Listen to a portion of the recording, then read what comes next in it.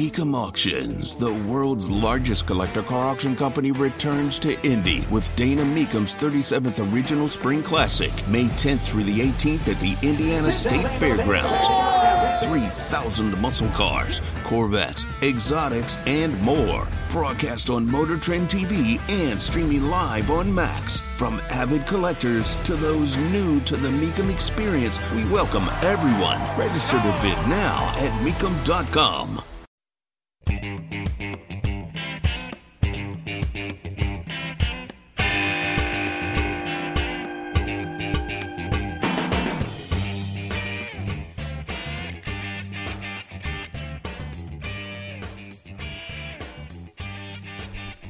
Toyota gets it.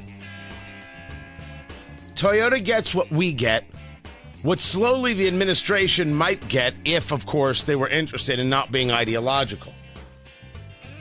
You can't force the country to purchase electric vehicles. Tony Katz, 93 WIBC. Good morning. Good to be with you. Does fog, increase allergies? My nose is a mess. I don't know what's going on. So if I sound weird, I'm sorry. I feel great. Did some push-ups, maybe a burpee. Glorious, I tell you. Customers, not regulations or politics, should make that decision to buy an electric vehicle. This, according to the chairman of Toyota. This is, of course, correct. America has stood up and said, yeah, we're not doing this. America has stood up and said, yeah, we're not going to be a part of this. We're just not that into you. But these concepts, these philosophies, these theories come from the same people, the same absolutely terrible Bond villain people who bring us things like this. We'll be having our coffee before the session, and you raised the coffee example. I'd love just to give you the chance to expand on that. Basically, the coffee that we all drink emits between 15 and 20 tons of CO2 per ton of coffee. So we should all know that. This is every time we drink coffee, we are basically putting CO2 into the atmosphere. One of the reasons is because most of the coffee plantation, or most of the coffee is produced through monoculture, and monoculture is also affected by climate change. So the cultures that do make coffee should go completely bankrupt and the people should starve and die. You shouldn't be able to drink coffee because you're destroying the planet, but they had coffee before their session. The same people who don't want you to drink coffee demand that you purchase an electric vehicle, as opposed to the market, which is what I believe, putting it out there and seeing if it's something you're interested in, and then competing with other forces. These people don't stop, they don't rest, they don't quit. And it is our job to push back against madness.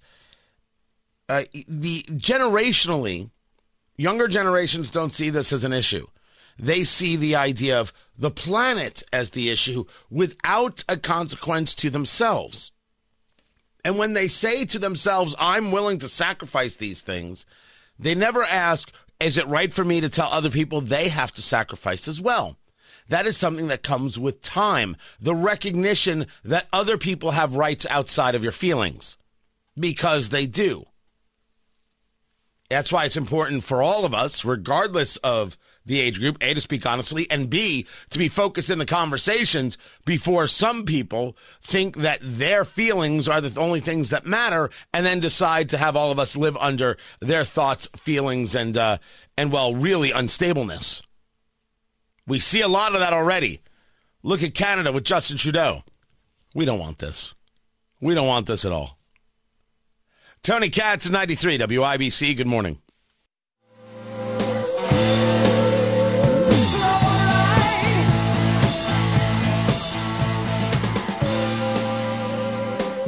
There's a fight on the Texas border. And this fight is between President Biden and Governor Greg Abbott. Because the Supreme Court in a 5-4 decision said that the Biden administration can take down the razor wire. I made the argument that the president decides immigration policy, just like I made that argument while Trump was president. I don't change my mind because of who's in office. The president can do this. I never once said that Greg Abbott had to stop. As a matter of fact, I believe I said Greg Abbott's going to keep going. He is. He has, and he is getting support from other governors. Tony Katz, 93 WIBC. Good morning. Good to be with you. James Madison, Alexander Hamilton, and other visionaries who wrote the Constitution foresaw that states should not be left to the mercy of a lawless president who does nothing to stop external threats like cartels smuggling millions of illegal immigrants across the border. This in a statement that Abbott made public just yesterday. This is accurate. This is accurate. Stating that, quote, President Biden has violated his oath to faithfully execute immigration laws enacted by Congress instead of prosecuting immigrants for the federal crime of illegal entry. President Biden has sent his lawyers into federal courts to sue Texas for taking action to secure the border.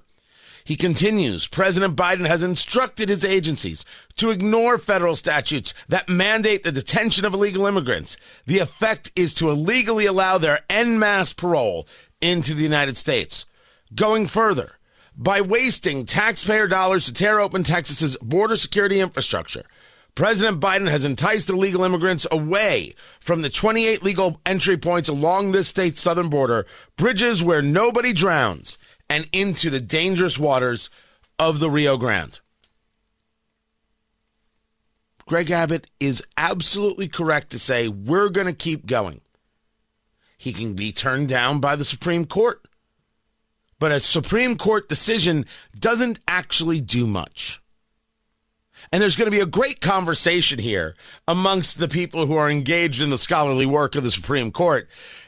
Was Marbury versus Madison really, really worth it? This idea of judicial review, this idea that somehow the Supreme Court is a co-equal branch. Oh, that's right. It's going to be a thing because the Supreme Court makes a decision. The president then has to execute that decision, or the state does, wherever, right? If they don't do it, what does it matter? What teeth does it have? The Supreme Court has no standing army. They can't actually get anything done. They sit there in a robe. They bang a gavel. They have a cookie. I assume there are cookies at the Supreme Court. I've always assumed that if you go into their like inner chambers, their inner sanctum, there would be cookies. From Greg Abbott's letter, the failure of the Biden administration to fulfill the duties imposed by Article 4, Section 4 has triggered Article 1, Section 10, Clause 3, which reserves the right to this state, the right of self-defense. Now, you have not heard anybody talk more about Article 4, Section 4 than me. I just want the credit where it's due. That the United States will provide a Republican form of government, because we are a republic, and protect the states from invasion. I have discussed this numerous times. And now here's the governor of Texas, Greg Abbott, to do the same.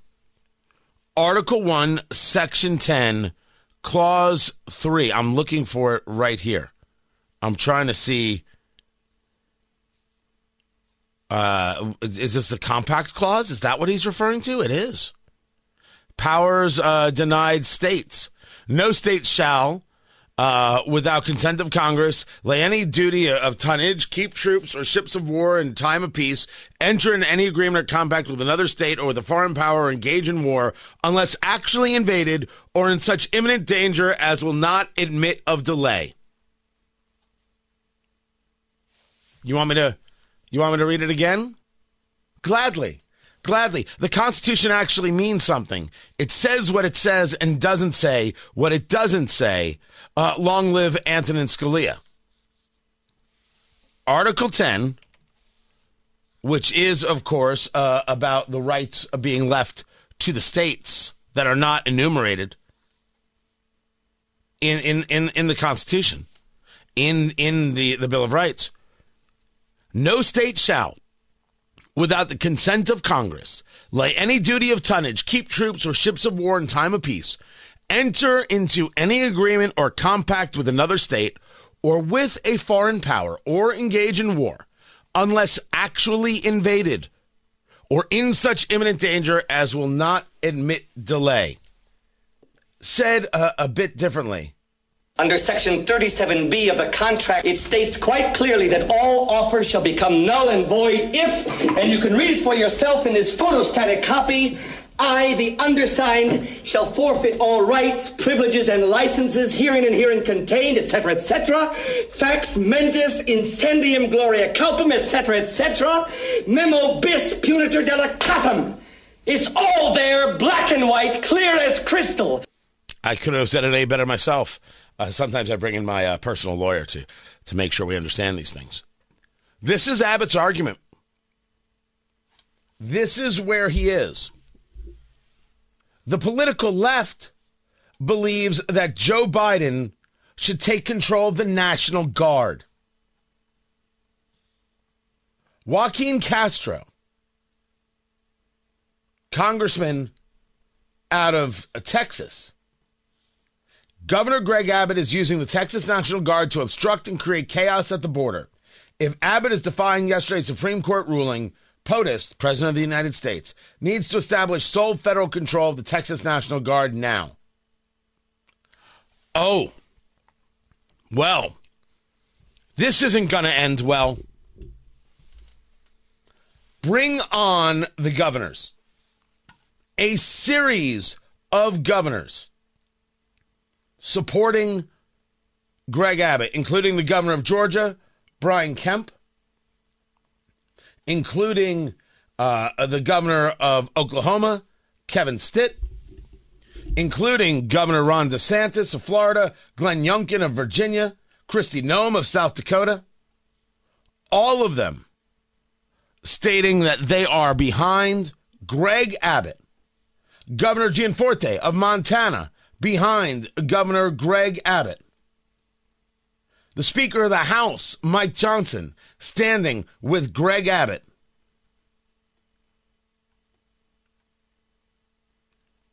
I have no idea where Governor Eric Holcomb is. Well, he's on a trade mission to Canada. I don't know if he's still there or not. But it doesn't, you don't have to be back in the state of Indiana to do this.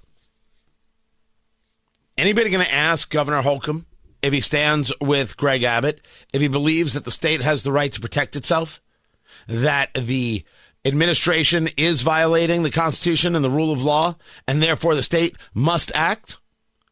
It's interesting that we're having this conversation as you've got members of the GOP in the General Assembly who want to now move in limiting the governor's executive powers because of what took place during COVID. Does the governor, who clearly believed in his power, not believe in the power here? I asked on social media yesterday, and I'm asking now, Governor Eric Holcomb, do you agree with Greg Abbott? Do you believe that he is accurate? And to use the vernacular, do you stand with him? Yes or no? I'm not expecting an answer because the man doesn't respond to anything. But I don't think that there is a journalist, quote unquote, in the state of Indiana who should let a day go by where they're not asking this question. But they should be asking this question every hour. There's an event tonight with the Republican candidates for governor. I wonder what they have to say about this. Eric Holcomb, governor, are you with Texas? Do they have the right to defend themselves? Yes or no? I look forward to the answer. So somehow, I hope you hear me say, take it easy. Yeah. The Carrie Lake story is real. When it first started breaking, I'm like, all right, everybody just settle down. I didn't even think about running the story. I was waiting to see. She was bribed, offered a bribe to not run for Senate in Arizona? No way. Maybe. But she wasn't offered cash. She was offered a job. And if you listen to the statement, you read the statement from the former now Arizona Republican chairman, Jeff DeWitt. Carrie Lake is super slimy. Now, I'm going to make a statement. Carrie Lake has made herself into a quasi-caricature. All Trump all the time. I would have rather that she had been the governor instead of Katie Hobbs in Arizona. But this story is nutty. And it's nutty because people are clutching their pearls to something that happens all the time. Tony Katz, 93 WIBC. Good morning. Good to be with you. Carrie Lake ran for governor. Carrie Lake lost to a woman, Katie Hobbs, who was described by many as a Muppet. She sounds like a child. She acts like a child. She refused to debate. She won. And oddly, she's been kind of strong on the border and sending National Guard and demanding more from Biden. I mean, she hasn't said much lately, but she has done those things, and I can appreciate that. A ridiculous choice by Arizona, but possibly made because Carrie Lake came on not just strong, but envisioning herself as a female Trump, which I don't think is a way to ever run for office. You run for office as you. You take the lessons from Trump, you run as you. If you want everybody to be Trump, you will never be able to vote for anybody else. Foreshadowing. She loses that race. This was wrong, that was stolen, nothing has ever been proven, although I can't tell you how many cases were actually taken up. And here we are today. Massive supporter of Trump, darling of the right wing. She's out there. Well, I guess that Jeff DeWitt is, as Carrie Lake tells the story, offered her a job to not run for Senate. Did not want it, and there have been plenty of people like, no, don't do it. You can't win. You don't have it in Arizona. We have to have the Senate. Oh, if the GOP doesn't understand they need the Senate more than ever. I don't think we've discussed it here. If Trump's the nominee, which it certainly seems like he's going to be, the lift in a general is huge. You got to win the Senate. You got to win the House. Is there any plan for this? Does anybody even care? I care. I'll be talking about this. You think Trump's coattails are going to get people over the mark in the House and the Senate?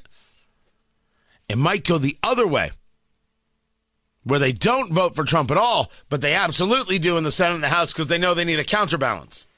And all of this, of course, changes when the Democrats decide on who their candidate is. But we'll get to that. So this guy DeWitt offers a job. Carrie Lake records him and then puts out the audio.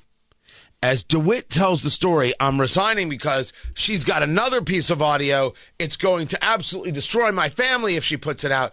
Basically is what he's saying. I'm not going to be around for that. But he's claiming that she edited everything. It's Carrie Lake. I have no idea if she did or didn't. Is it possible? It's always possible. Is it probable? How in the world would I know? But he makes a different claim. He said Carrie Lake was working for me. I gave her a job. So this recording, I was offering her a job. What about doing this? We were already within that context of a business relationship. He writes, Lake has a massive megaphone that I cannot compete with. I am just a business and financial guy that got recruited into this unpaid role that demands the amount of time of roughly 2 full-time jobs. Nights, weekends, holidays, and more are all work days. My motivation for accepting this position was that I wanted to contribute positively, with the primary focus being the betterment of Arizona and our nation through the election of competent individuals. Well, look, no one said you had to take the job, Mr. DeWitt. I'm just saying. But he claims that it is Carrie Lake who manipulated the audio and wants to put out more audio to make herself look good. I can't say if that's true or not.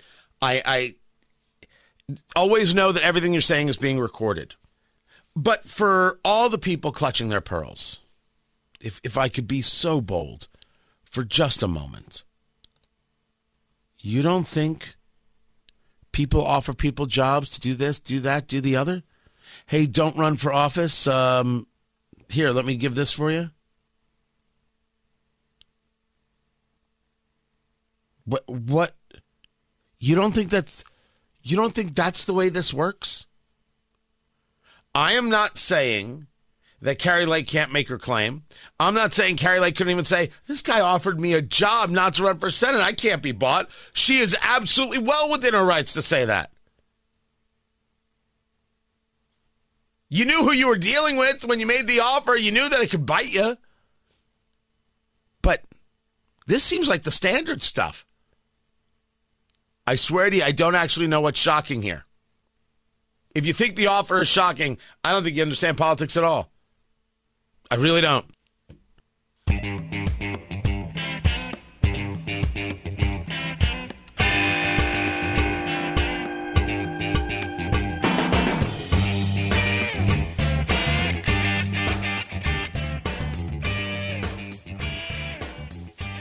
Who's in charge? It's a great question. Does the governor have the right to declare an emergency? One could argue yes. Does the governor have the right to keep that emergency in effect for years? Well, I don't think so.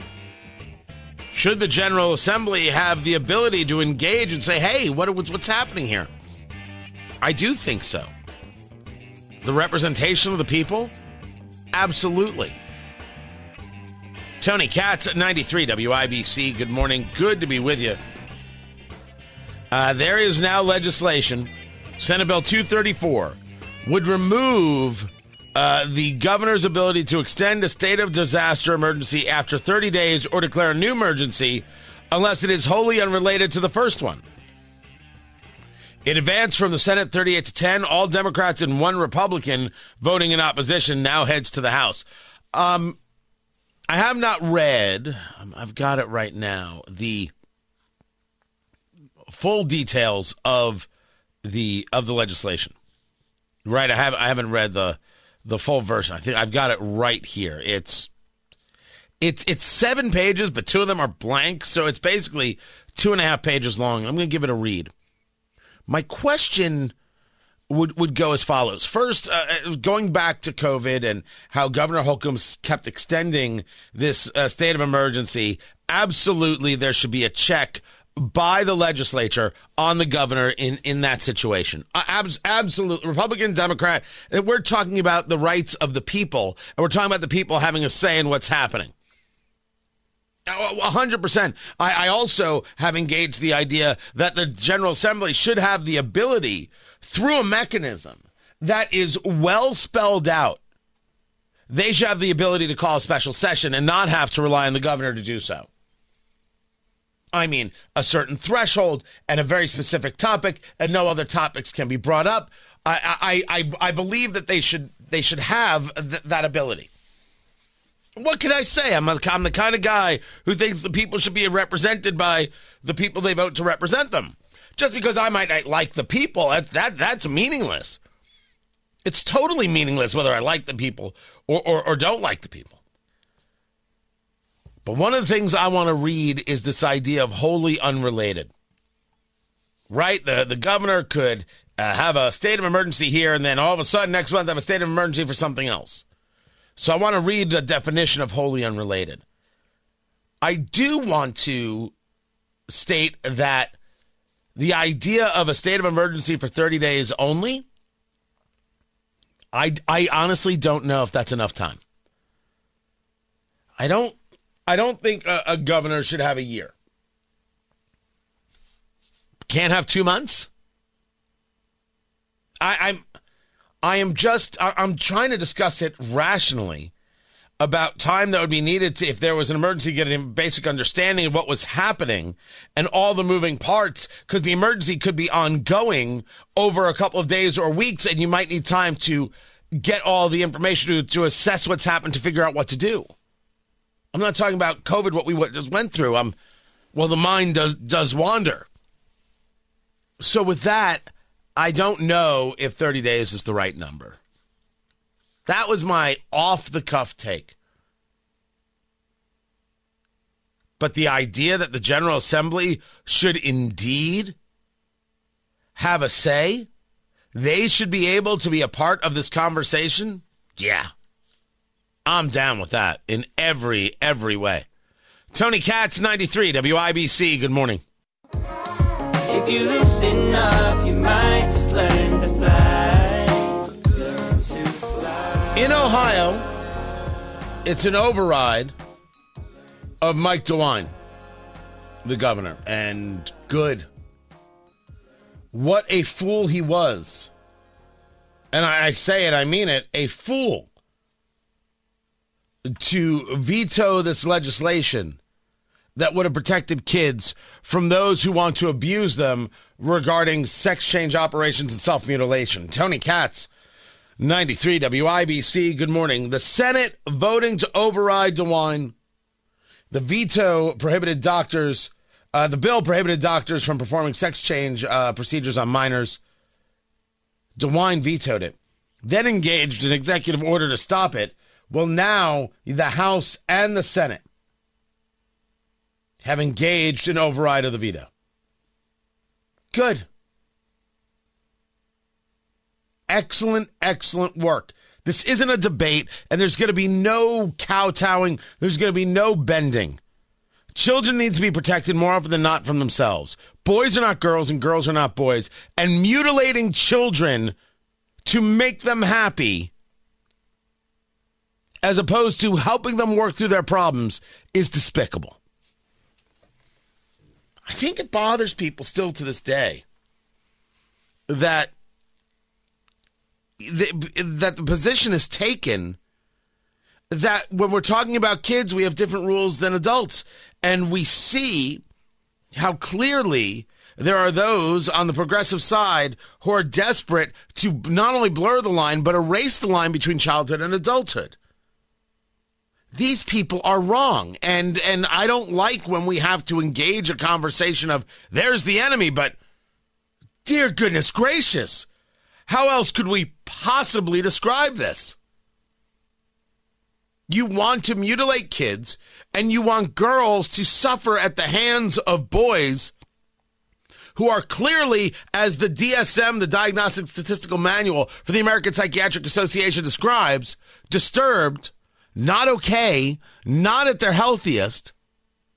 And you want the boys to say they're girls. You want these girls in sports and other things to take a back seat, have to change with boys. We've got situations where grown men get to change with in a locker room with young girls, and we're all okay with this. It's a sickness. In terms of what we're talking about with gender dysphoria and those people who want to cheer it on. But their sickness is predicated on a desire to put an end to, well, a standard civilization that has value. What else could they possibly want? This is their idea of fairness? That young girls in sports should just have to take a back seat to a boy who is stronger and just lay back and take it? You actually want to tell girls in sports to lay back and take it? That is a gross thought you deserve to be pushed back upon. I'm happy to see this in Ohio, and I'm glad we saw it in Indiana. The people who don't protect young girls, of what value are they? There's no argument.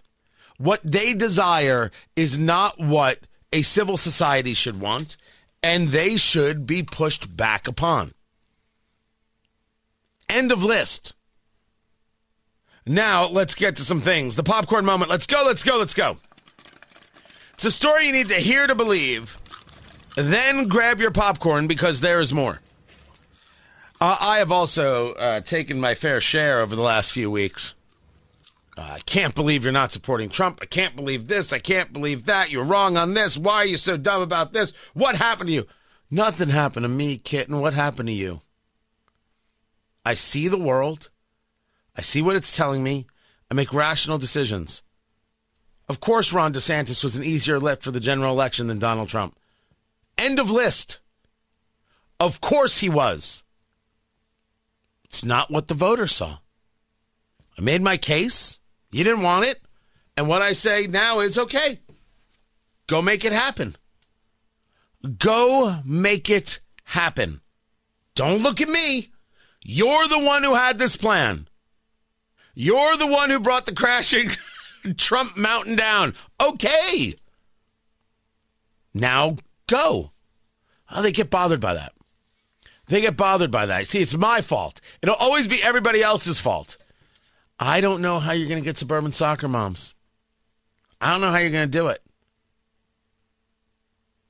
See, everything I just discussed is very real, and there's a way to grab those voters. And then they're going to look at Trump and be like, yeah, I just can't do that. Because they have been fed for years, Trump dictator, Trump threat to democracy.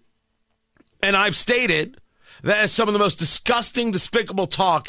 It's flat out dangerous. This was James Carville on MSNBC, where I'm saying out loud that the MSNBC hosts are proactively searching for someone to do Trump harm. This is obvious at this stage of the game. It's been obvious for months, nay years, but people haven't been talking about it except for little bits here and little bits there. Holy cow! Every second of every hour of every day of every month is nothing but talking about Trump threat to democracy, Trump a dictator, Trump violence. This is James Carville at the age 9,000 stating that he's been doing this a long time. How dare anybody normalize him? That's your argument? Exactly right. This is not a typical election. And there's a massive effort to normalize this. You see the New York Times column say, well, the Trump people have a case. You see the head of J.P. Morgan Chase, the largest bank in the United States, saying, well, they're right about some things. You see reporters with Jason Miller in the Fort Des Moines Hotel. Reminds me of a bunch of German reporters in some Munich bar in 1935 saying, hey, Goring, he was an entertaining guy. I tell you what, he had some great stories. Nothing. This is what classifies as acceptable conversation? Another Hitler reference. Joy Reid made one the other day. Another German reference. Another this. Look at these people. They're normalizing Trump. You can't notice he did good things when he was president? You can't say that? If you normalize him, it might be an easier lift. And they can't have the easier lift, so this is what they do. Now, I ask you, is there anything I've just said that isn't what I've been saying regarding Trump and the way they've treated Trump for months? This is exactly where my crossroads is with the people who spend their days, nights, and weekends calling, texting, tweeting, emailing. They don't listen to that. If you are not engaged in 100% fealty, you're not acceptable. So I at least should make my position known on that. I'm not interested in 100% fealty to your candidate. I'm interested in 100% fealty to the country. I'm interested to my family. I'm interested to God. But candidates are interchangeable, and I would like to win. And I think DeSantis would have been an easier lift than Trump. But very much Trump's, I mean, he's got to be the guy. Nikki Haley just lost one of her biggest donors. He's a massive Democrat funder. He's funding Haley, which is, of course, part of the problem with Haley. She didn't understand that this was bad money to take from the beginning? Crazy. What MSNBC is doing is trying to search out somebody to do harm.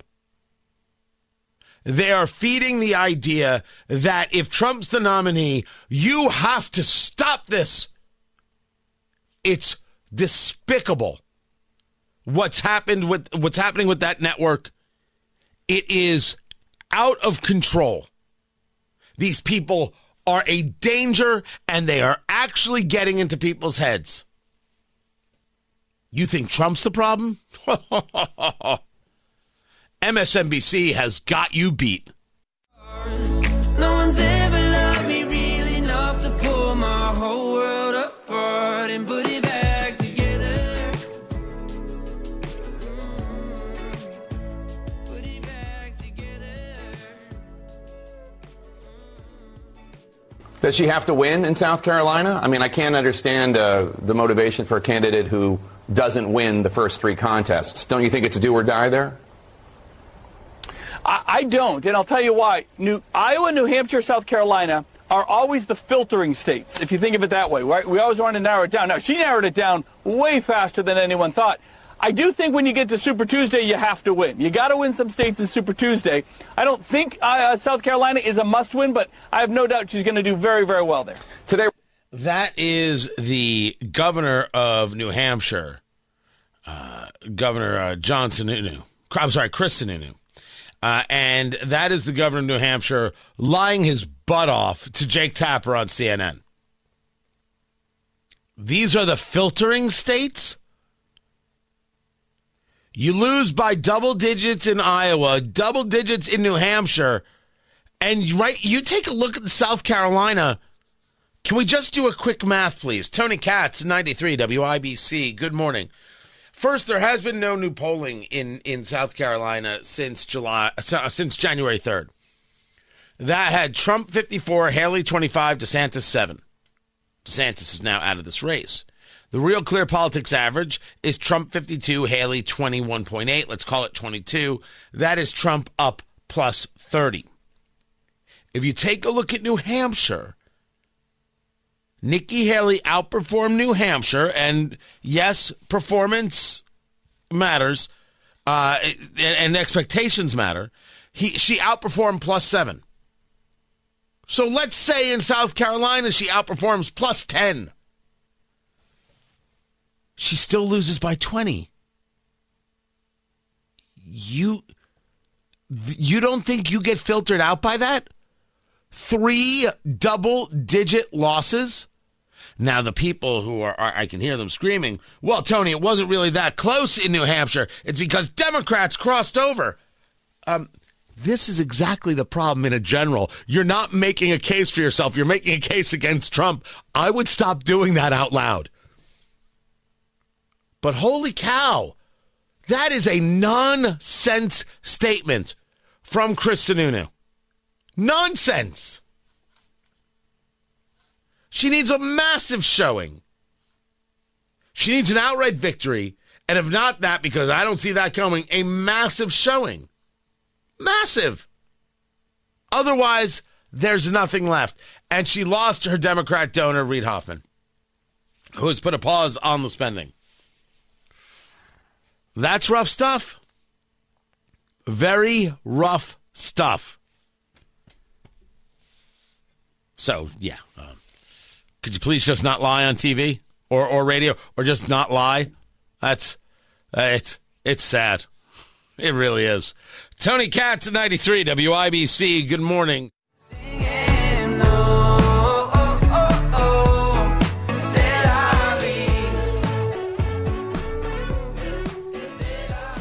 What will we hear from Governor Eric Holcomb? This was the question I asked earlier regarding what's going on in Texas. Texas, where the Supreme Court ruled against Texas, or for the president, regarding razor wire. I was not surprised by this outcome. The president gets to decide immigration policy. Tony Katz, 93 WIBC. Good morning. I don't agree with the Biden administration at all. I have done nothing but discuss issues and problems at the borders, solutions at the border, how we get this done, how we engage policy that handles the multi parts that we have to deal with, whether it be a labor conversation, a safety conversation, a fentanyl conversation, a quote-unquote humanitarian conversation. There are multiple parts we can do this. But this administration is not interested in doing it. Republicans have their own share of blame in not getting anything done. And Greg Abbott, the governor of Texas, by sending people all across the country, has made this the national issue that it always has been. Because this was not about people saying, I'm going to go live a free life in Texas. It was, I'm going to go live a free life in America. And then some of them said, I'm going to go to America because they give you a whole bunch of things. I mean, that absolutely gets said. And then, of course, there's the people, I'm going to go to America and try and kill Americans, because that, of course, gets said as well. You need a safe and secure border. People coming across legal ports of entry. You must stop the flow of illegal immigration. And you must say no to certain types of people, like single, able-bodied men. you go back? The answer is no. But I'm not in charge. Sadly, Joe Biden is in charge, and nothing is being done. Greg Abbott, the governor of Texas, said, I have to do something. Puts up the razor wire. Supreme Court says the Biden administration can take it down. The governor has said, I'm going to continue to protect this state because, as he writes, the failure of the Biden administration to fulfill the duties imposed by Article 4, Section 4, which I talk about all the time, guarantees a Republican form of government, and protects the country from invasion. You don't have to be a force that's in a uniform. Of course, it's an invasion at the southern border. Oh, sure, you're really afraid of families looking for a better life. Is that what you think is coming through the border? The level of ignorance in that conversation. If you think that's what's coming through the border and not this guy,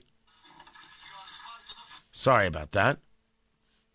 This guy who's giving full-on threats. If you are smart enough, you would know who I am. But you are really not smart enough to know who I am. But soon you're going to know who I am. Very They think that this might be the guy who spent 12 years in prison for arms trafficking in Azerbaijan. So, in light of all of this, it struck me when I got a tweet, a post from Amanda, because I asked, where's Governor Holcomb on this? That's how I started. Sir, this is Indiana. Why are you worried about Texas? That came over less than an hour ago, and I will admit I went silent. I didn't know I'd have to explain this to anybody. I didn't know that the answer wasn't self-apparent. That the threat is upon all of us. That the safety issue is upon all of us. That our children die from fentanyl. And some of it definitely comes across legally, and some of it definitely comes across illegally. And anything we can do to stop all of those things is a good thing. Why am I worried about Texas? Because this isn't about Texas. This is about the nation and its future and its safety and its security. I think the response would be, why are you not more worried about your kids or yourself or your parents? This isn't isolated.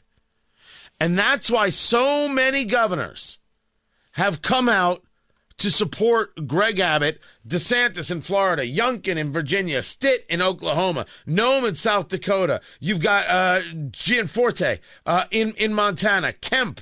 Did I say Georgia? Kemp in Georgia. Yeah, there it is. Kemp in Georgia. And now my question is, where is Eric Holcomb? Where's the governor of Indiana? I think it's irrational and irresponsible not to have a statement. There is an actual war at the southern border. You don't want to call it a war? What do you want to call it? We'll call it that. Whatever limiting thing, diminishing thing you want to call it. But people are dying. Americans are dying. The cost financially is through the roof. The cost to the soul cannot be calculated. And the Biden administration does nothing.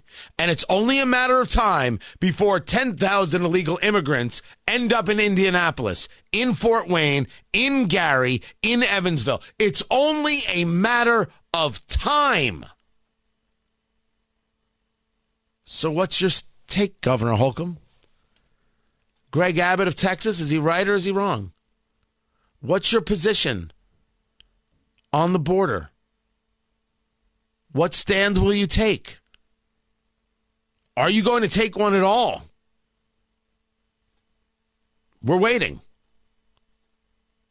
We're waiting to see what the governor of Indiana thinks about the safety and the security of nations and whether or not states have the right to protect and defend themselves.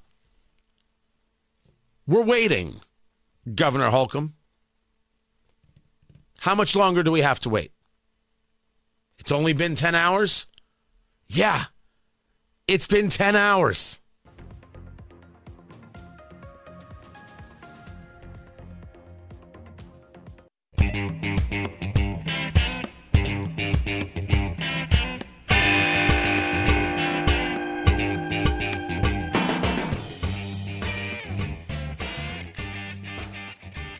The fight is in Texas over the southern border, where the Biden administration thinks Greg Abbott is the problem, and Greg Abbott is working aggressively to keep the border safe, including sending a letter saying, Joe Biden, you're not doing your job. I heard what the Supreme Court said, but I have rights. The states have rights. Article 1, Section 10, Clause 3 is an example of those rights, which states quite clearly that no state shall, without the consent of Congress, lay any duty of tonnage, keep troops, or ships of war in time of peace, enter into any agreement or compact with another state or with a foreign power, or engage in war unless actually invaded or in such imminent danger as will not admit of delay. Article 4, Section 4 of the Constitution says that the country will protect the states from invasion, also guaranteeing a Republican form of government. Tony Katz, 93, WIBC, good morning. Greg Abbott has the argument. It was the Supreme Court that stated that the Biden administration could take up razor wire. I was not surprised by this decision, because that could be seen as a violation of the president's purview regarding immigration policy. But the states have the right to protect themselves, and here we are. If you ask Corinne Jean-Pierre, well, this is about the terrible Governor Greg Abbott, and he's putting people in harm's way. It doesn't seem like they've gotten it. They now are allowed to cut down razor wire. Yeah. Some Democrats are saying the president needs to federalize the Texas National Guard. So look, that's something that could happen? I mean, look, I'll say this. The Border Patrol agents are now, as you said, allowed to cut through the wire because of what the Supreme Court has laid out. It's unfortunate that we had to go there. It's unfortunate that there is a governor in Texas, Governor Abbott, who has politicized this issue of what's happening on the border. And it's not making people's lives safer. It's actually making it harder for law enforcement at the border to do their job. And so we have been very clear. We want to make sure we get something done at the border. That's why we've been having these conversations with Senate Republicans and Democrats for the past several weeks to come up with a bipartisan agreement to deal with the border. Because an election is coming up and we have to be seen as doing something. We see you. Meanwhile, things get worse for Boeing every single day. The issues with their airplanes. And as we're now hearing, when you take a look at that Alaska Airlines flight where basically part of the fuselage just blew right off mid-flight, there was thought that maybe it was the responsibility of a contractor. Maybe not. Maybe not. Multiple reports state that they had actually been removed, these panels for repair and were reinstalled improperly by Boeing workers on the final assembly line in Washington State. Washington Times there with the reporting. Boeing, when it comes to the 737 MAX 9, this plane doesn't work. I don't know how many more ways we have to say it, see it. I don't know how many lives have to be lost in order to understand it. This plane doesn't work. And I'm not saying it can't work one day, but it doesn't work. And now as we're hearing more about Boeing and the issues, it's not so much about the design as it is about the work. What is it that they're doing? What is it that they're not doing? Where is their focus? And how does one have trust? Every day, we, the people, are getting on an airplane and we're doing the safety inspection, making sure that the bolts are in the wing. Hey, is the tire and the nose going to fall off this time? Yes or no? We placing bets? This is not good. The focus has to be where the focus has to be. And right now, Boeing doesn't have the focus. They're going to have to make some changes. People are going to get fired. I mean, how do you not? At this stage, how do you not? Tony Katz, 93 WIBC. Good morning. I'll be on my way if the sun don't shine today. The Anti-Defamation League has lost its value. An organization that was supposed to engage in the combating of anti-Semitism that now wants to tell you that Matt Walsh is the enemy, well, there's no value there. But this is an organization that for far too long has put itself in a position to be interested in the politics and not interested in the job. Not interested in the job, and we see this so very often when you take your eye off the prize. Tony Katz, 93 WIBC, good morning. The story from the Daily Signal discussing how the ADL, the Anti-Defamation League, has taken to alerting law enforcement to people who aren't saying things they think are nice, like Matt Walsh over there at Daily Wire, like Chris Rufo at the Manhattan Institute, and like libs of TikTok. I thought you were focused on anti-Semitism. I thought you were focused on these issues. Why are you focused on this? And what has libs of TikTok ever done that would be an issue? Taking the posts of people who have lost their minds and reposting them? Reposting what it is teachers think they should be doing in their classroom? That is just downright abusive and has nothing to do with education? What in the world about that is somehow abusive or extremist? The ADL is a progressive organization that provides no value at all. There was a time. That time is no longer. We don't have to believe that because an organization always did a thing, that organization always does a thing. Things change. This brings us to the Ivy League. The Ivy League no longer provides a value. It is no longer the best and the brightest. It is no longer about education, but wholly and solely about indoctrination. So much so, you don't get into the Ivy League based on your merits, based on your credentials. You only get into the Ivy League based on your ideology. That's it. Nothing more, nothing less. This was from the Daily Mail. America's richest 1% and Ivy Leaguers say the rest of the country has too much personal freedom and want to ration food and electricity. So the survey talks about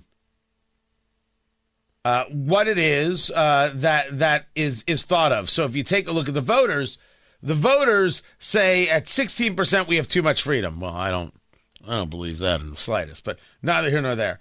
57% too much control, and 27% about right. The 1% thinks that there's too much freedom. The Ivy League thinks that there's too much freedom by 47% and 55%. It's a very interesting kind of look. And I think if we start tearing at this, we might find some issues possibly with methodology and a host of things. But I don't think there's any issue regarding the fact that the Ivy League no longer provides us the best and the brightest.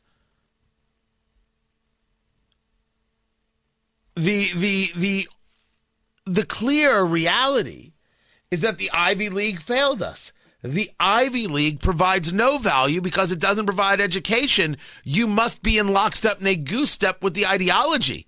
And it is a pushing out of the ideology, which is against actual education. That's what they provide. Never mind the fact that they are bigots in every way. And it's not just their anti-Semitism post-October 7th, mind you. But we used to believe that the Ivy League and Harvard and Yale, and these were the institutions. They're not. We used to believe that the New York Times was the institution. But it's not. Just because they were doesn't mean they are. And to say so is not some kind of exercise in bigotry or hatred. It's not anti-Semitic to note that the ADL has worn out its welcome. They have. There's no value here. Absolutely nothing. I am not against actual journalism when I note that the New York Times has failed. I'm not against education when I note that no one should send their kid to Harvard or Columbia, certainly. No one. If you asked me before October 7th, I would have told you I talked to my oldest about applying to Harvard. You won't get in, but the name will get you places. Well, that's not right anymore. That's gone. Fully exposed. Fully exposed. Just because it was doesn't mean it is. And that's the wheel turns. I think the expression would be. These things do indeed change. And that's okay. What's not okay is the people so desperate to hold on to their power structures that they will go at you and attack you for it. But that happens, and that will happen, and I have no doubt that I'll get responses from posts on social media and commentaries like this. That's fine. I get plenty pushed my way all the time. Somebody posted, as I was going through some stuff as I do getting ready for the show, hey, don't let the people on Twitter bother you in the replies. You're doing great. The days of letting anybody on social media bother me are long over. I appreciate the kindness, though, very, very much. Early in my career, when I started in IBC, it would bother me. Because I was trying to figure out how to respond to it. Because I thought it deserved a response. People were awful, and I thought it deserved a response. Nah, it doesn't. No, some things don't get a response. Some things just get a mute. Some things just get a delete. Not everybody's going to agree with everything. That's absolutely fine. It's okay. Not everything is what it was. And sometimes you have to leave some people behind. The Ivy Leagues, the ADL, the New York Times, they have to be left behind. Because they no longer fill the function that they claimed to fill. And they are not allowed to rely on their history while they abuse the future. That dog won't hunt. Let us say our goodbyes now and find better people to work with. How bad is it? Don't sugarcoat it. Give it to me straight. Want coffee? I think I need some coffee. Time to fill up on the news. Tony Katz, 93 WIBC. Good morning. Good to be with you. Fill up on the news presented by Absolute Wealth Management, LLC, the Absolute Wealth Retirement Planning Show. Sundays at 9 a.m. WIBC and WIBC.com. The Dow futures down 15. NASDAQ futures up 29. I'm not paying any attention to those numbers. GDP for the fourth quarter was 3.3%. The expectation was 2%. Okay, I have questions because we already saw earlier this month that unemployment was at 3.9%, which is far off from the 2% not unemployment, inflation. I apologize. Inflation was 3.9, well off from the 2% target from the Fed, and the 3.9 was a trend back up, not heading down as it happened in the previous couple of months. So does this make the market go nutty? Does this make the market say, absolutely, we're in good shape? Or is this a continued growth that the Fed is going to look down upon and say, this is what we're trying to slow up a little bit? 3.3. Does this come from people having to spend more to get the same thing? Or is there a value here? This is what we're going to be digging into on Tony Katz today. Kind of break this down, get an understanding of this number, of the details, what it means. No sense in guessing. Let's have an understanding. Southwest Airlines taking the Boeing MAX 7 out of their 2024 plans because of the delays in certification. No, it's because nobody wants to be on a Boeing MAX 7. They don't want to be on the 9. They don't want to be on the 7. They don't want to hear Boeing MAX. They don't want to hear it. There's a problem with that plane. There's a problem with Boeing. And everybody who's traveling and getting on an airplane now has a whole new level of concern. And in a world full of anxiety, that is not what you want. Ah, good Lord. Everybody's just got to relax. Everybody has got to relax, has got to take it a bit easy. You know, you can't be this amped up all the time. Be cool, honey bunny. Be cool. That is what is necessary right here. And it's why we bring you, oh, excuse me, I just got choked up just thinking about it, the TK Thursday Music Moment. This is what we do. Presented by Kill a Dent. Kill a Dent removal, people. They'll come to you with the mobile dent removal, and they'll take care of it, and no problems with the paint, everything else, the hail, whatever the case is. Kill a Dent removal. Boom. You got no more dents. That is beautiful and lovely and fantastic right there. You got to check them out for yourself. Kill a Dent removal. Sponsor of the TK. That's me, Tony Katz. Thursday Music Moment. It's a moment to roll down the windows, to turn up the speakers, maybe the earbuds. Grab your coffee, grab your bourbon. I don't judge. Maybe you're just getting off third shift. Who am I to say? I don't get to decide. Everything's nutty. We don't have to be nutty. So in order not to be nutty, I went to 1975 because nothing was nutty in 1975. Nothing, I tell you. And I said, you know what? This is good. As a matter of fact, this is the way I like it. Hit it, Kylan. It's going to be okay, guys. Little Casey and the Sunshine Band. Going to get us through. Roll down the windows. Step away from the madness. Turn it up.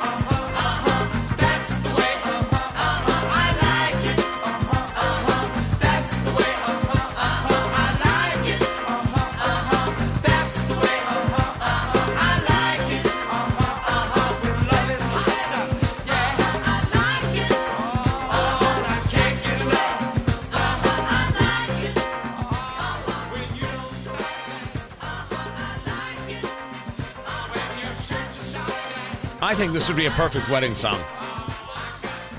I'm surprised it's not used more often. The world is crazy, but we don't have to be. That's why we do what we do, people. That's why we bring up a little music, take a breath, a little dance in the car, a little feel good, and then we can get back to it. Because that's what we have to do. Tony Katz, that's me, by the way. Hey, good to see you. 93 WIBC, good morning.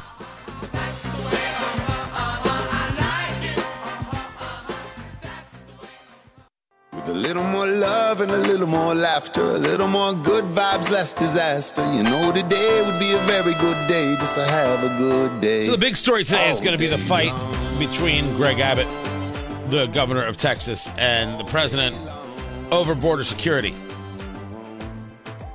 And that the Supreme Court saying that, yes, you can cut through razor wire is not a decision that states that Texas cannot defend the state from invasion, which clearly Governor Greg Abbott is describing in his letter. Tony Katz, 93 WIBC, good morning. We'll also discuss the fact that Nikki Haley, this will happen on Tony Katz today, she lost her one of her biggest funders, who's a Democrat. And how does anybody think that she's going to stand a chance in South Carolina, where she's down by 30, without the money to be able to do so? It doesn't matter that it's her own state. It just doesn't matter. Even if she overperformed in New Hampshire by 7, if she overperforms by 10, she loses by 20. That's 3 states giving you double-digit losses. Yet I have the governor of New Hampshire, Chris Sununu, saying, oh, it's just fine. Does she have to win in South Carolina? I mean, I can't understand the motivation for a candidate who doesn't win the first 3 contests. Don't you think it's a do or die there? I don't, and I'll tell you why. Iowa, New Hampshire, South Carolina are always the filtering states, if you think of it that way, right? We always want to narrow it down. Now, she narrowed it down way faster than anyone thought. I do think when you get to Super Tuesday, you have to win. You got to win some states in Super Tuesday. I don't think South Carolina is a must-win, but I have no doubt she's going to do very, very well there. Today, that is such a nonsense statement. It's hard to describe. That is just ridiculous. In every single, it's embarrassing. It's an embarrassing thing to say. That being the governor of New Hampshire. Good Lord. Meanwhile, you listen to Corinne Jean-Pierre, and she'll tell you that the economy is just terrific. Economy. I asked you probably 6 million questions about the economy when I sat in the briefing room. By the way, I miss you in the briefing room. I miss being in the briefing room. New York's nice, too. This is a nice place. I'm from New York, so I love New York. This is your hometown. Yeah, this is my hometown. The consumer sentiment numbers have been on a trend line upwards. It's been amazing. The latest one, I think, surprised just about everybody. Yeah. My question for you, as he goes into this big moment, and Wisconsin, the speech, the UAW endorsement, for months you guys have been frustrated that there's not been a correlation with public sentiment from the top line numbers. Yeah. That all defied expectations. Do you feel like the corner is being turned right now? People are getting it, that it's landing, in that not only will this not be a drag heading into a campaign season, this is actually going to be a benefit for the president. Well, I'm going to be careful about the campaign season, but what I can speak to is, you just said it, consumer sentiments. People are feeling what the economy is doing. The people I speak to don't feel that way. And yes, the GDP was at 3.3% last quarter. And that is an interesting, fascinating, and can be seen as a good number.